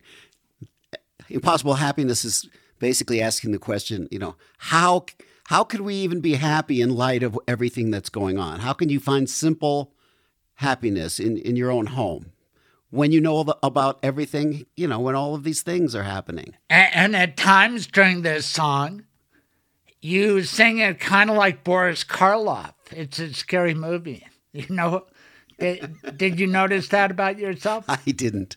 Boris Yeah. Karloff is... And you know what? One of your good solutions was to try to achieve happiness. It was a road that many people have gone down. What a great column. I forget the name of the Colorado Sun author who wrote a column on, and we're recording on St. Patrick's Day, about her giving up drinking. And in your song, you say, I'm going to pour myself a double. Right. There's nobody here to impress. That I wrote that song during the pandemic, and Right. Someone coming back to their apartment, and it's like, what else is there to do? I'm going to drink Because the world is in trouble. Yeah, because the world's in trouble. I don't want to face it. There's nothing I can do about it. I'm just going to have a double. And you know what? You know why you would not be subject to QAnon? For many reasons, Craig. But you don't spend enough time online. Well, that I think is positive. And when you talked about earlier, what's the best? How can you deal with this? What kind of questions can we ask in light of this book, The Storm Upon Us? Or what can we do about it, right? And that's what you and I have talked about. It's like, get off your phone, get off your screen, and just don't subject yourself to these tirades. Algorithms. Yeah, and the tirades of crazy people, of paranoid people. No, I may be paranoid. Do you remember how to spell Xi, president of China? XI, right? XI. Yeah. And what's another thing that ends in I that's going to change the world? And it's got one other letter before it. AI. Very true. Okay, have you heard about ChatGPT 4? I thought we were just talking about the newest in a matter of weeks ago is when you showed me. I know. Hey, Dave, check this out. You can ask this AI to write an essay in the style of Shakespeare or in the style of Bruce Springsteen. ChatGPT 4 can now look at an image and describe it better than most humans ever could, and within seconds. Look at an image like a Yes. like a pastoral setting or Like a me face taking or a picture of you, Dave Gunner's Right. in a studio with the map behind him, and Right. whatever. right. It has that Say capacity. young, You look good tonight. healthy. Yes, there's Shabbat, Intelligent St. Patty's looking. Day. That's why you wouldn't go for QAnon, and that's a big part of it too. It's uneducated people. You do have an MBA. Well, that From doesn't. CU. That's not. I don't think that's helping too much in my reluctance to go to where the Q people go. No, I think a lot of it has to do with self-image, and whether you have a central core of who you are. When you don't, you can easily be swayed. But that's been true of many movements and cults throughout history. It's the people who don't have a sense of who they are, people who weren't loved. Right, who feel lost and alone, Yes. easily swayed by these evildoers. Right. Tina Peters. She lost her son.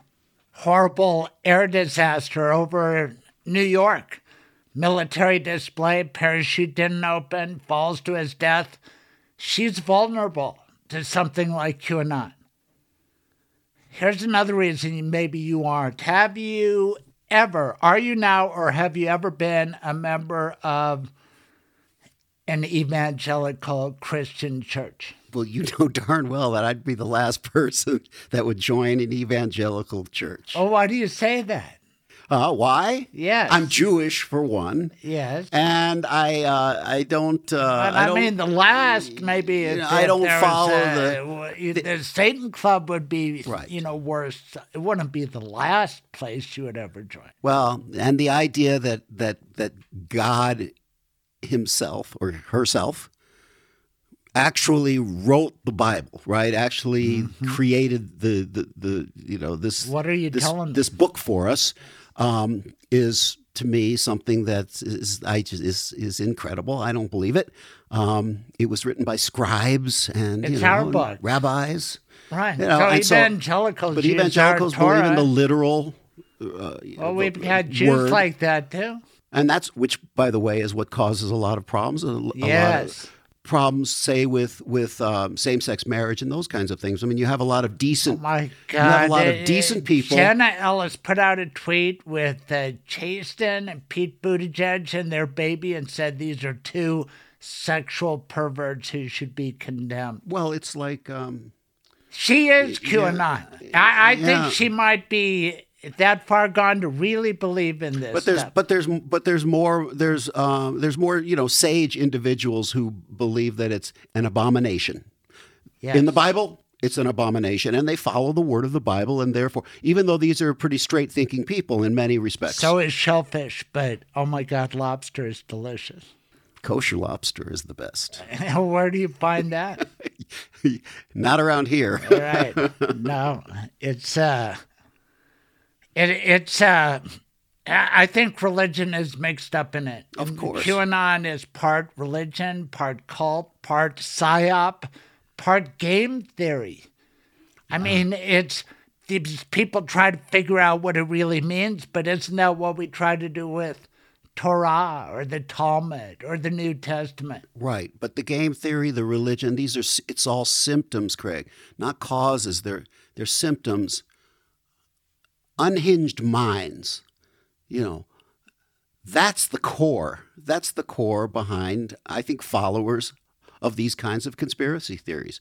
People who are not grounded, and they'll believe anything. It's like a sci-fi movie. They've thrown themselves into this altered reality, and anything goes, right? Well, it helps to have an education, but it also helps, like I said, to have a sense of who you are in the world. You know what would help is if respected people stood up to this crap. Honestly, that's my biggest disappointment with my former colleagues. They won't even address it. They won't talk about Jen Ellis.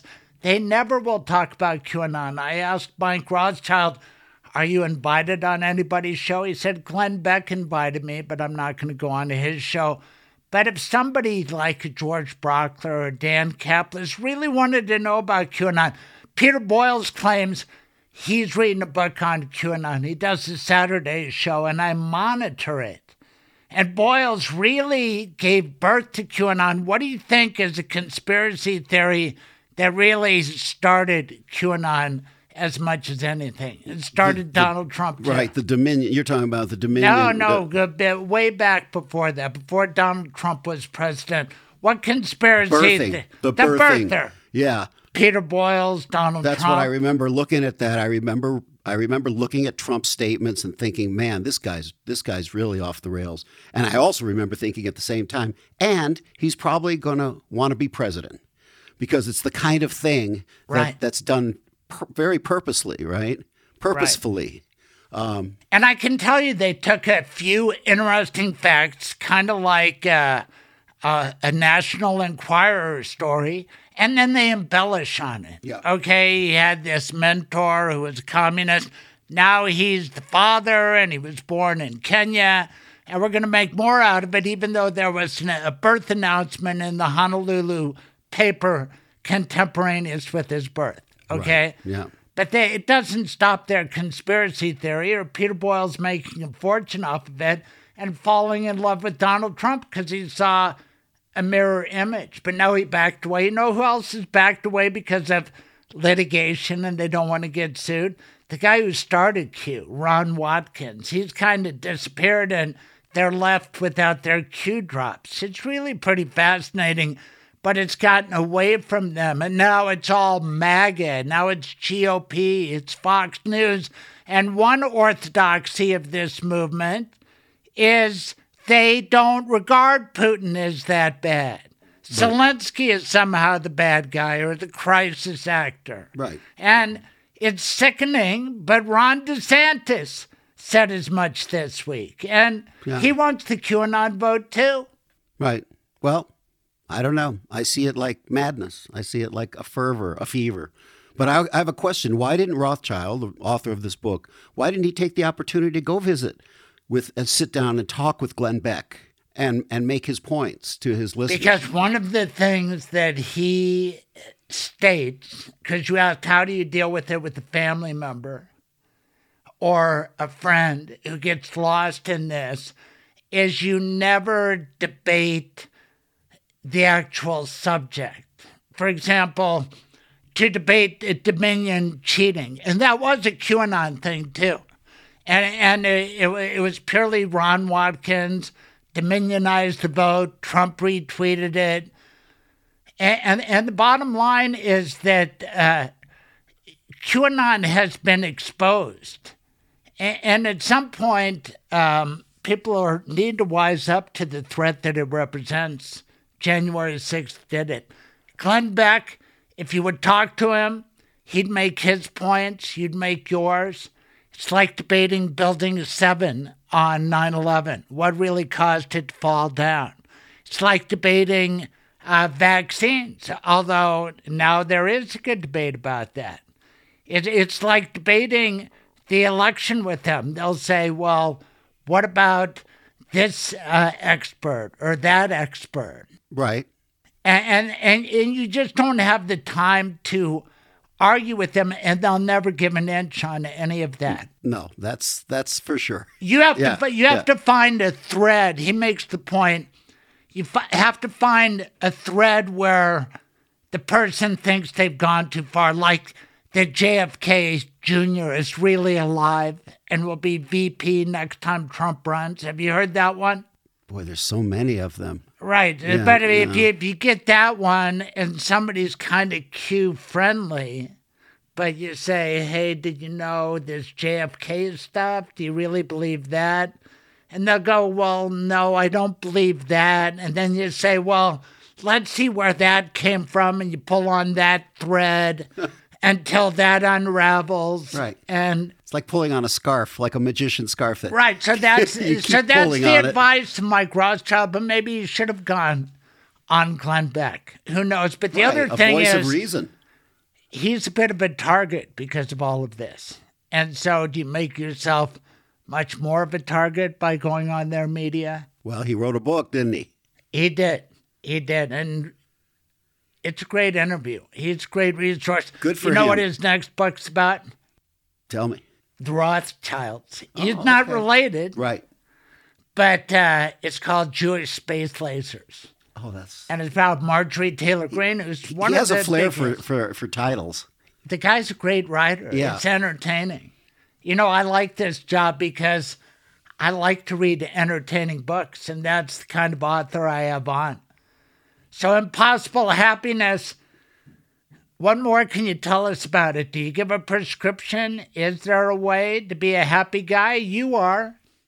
And before AI writes all the music... Right. I'm a happy guy, and then there's a side of me that feels a little guilty for being happy. In these times, you can actually be guilty for being happy. Don't be guilty. All right. You just had a great visit with your father. He's doing well. Yes, I did. Yes, he's the star, I think, episode 14. Just visit. My wife and I went out to see Dad, and Rachel came, my younger daughter, and we had a great visit. You are the troubadour. You find happiness by writing beautiful songs like Impossible Happiness by our troubadour, Dave Gunder. Shabbat Shalom. Shabbat Shalom, Craig.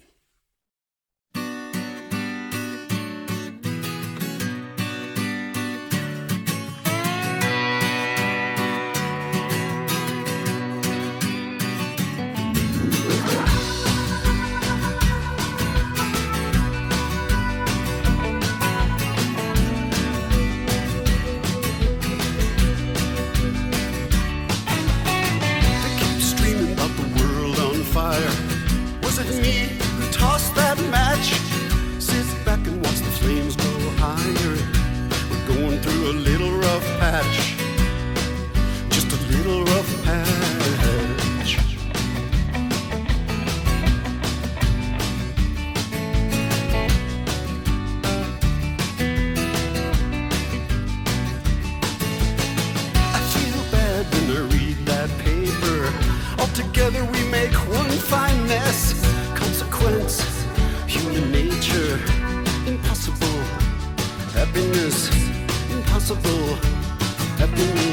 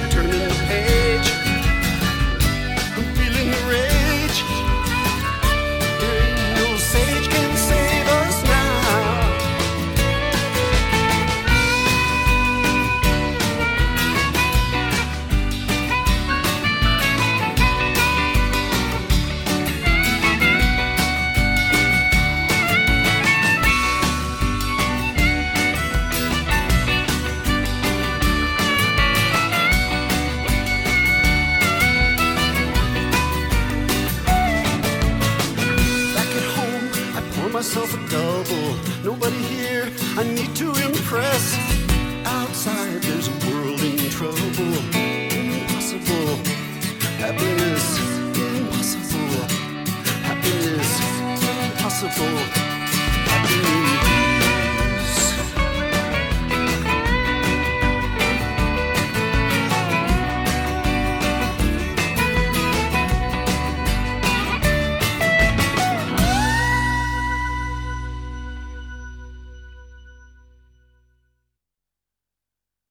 Now, during the pandemic and otherwise, a lot of people have so much affection for their pets. That must come up all the time. What's going to happen to Scruffy? What can you tell us about that, Michael Bailey?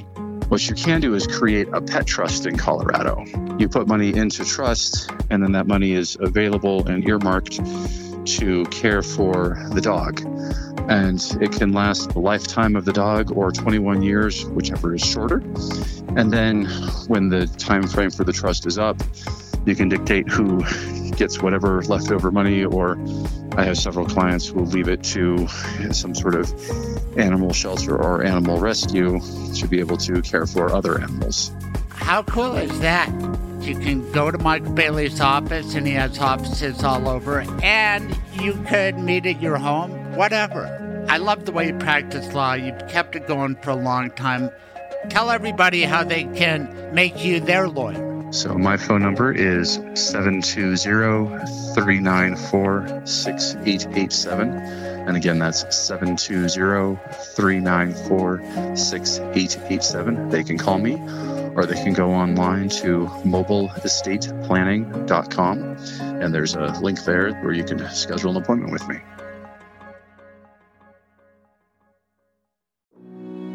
Okay, here's the thing. You've been hurt. Maybe, God forbid, someone's been killed. You don't know what to do. If it happened in Colorado, please get a hold of me. Check out my website, craigscoloradolaw.com, craigscoloradolaw.com, because I have 4 decades of experience. Sadly, I've helped a lot of people who have been hurt terribly through no fault of their own. 303-734-7156. Please call Craig Silverman, a voice for victims. 303-734-7156. Hey, that's a great song and a great discussion with Dave Gunders, our troubadour. And then Mike Rothschild, what a great resource you are. You know a lot about an important topic, QAnon. That's something you don't hear every day, especially not out of a Colorado microphone. Glad to bring it to you. Tell a friend, subscribe. 5 stars sure is nice. Thank you. Bye. Thank you for listening. Tune in live every Saturday morning, 9 to noon, Mountain Time. Visit thecraigsilvermanshow.com for the podcast, blog, and more. Be sure to subscribe on all major podcasting platforms to be updated when new episodes are available. This has been The Craig Silverman Show.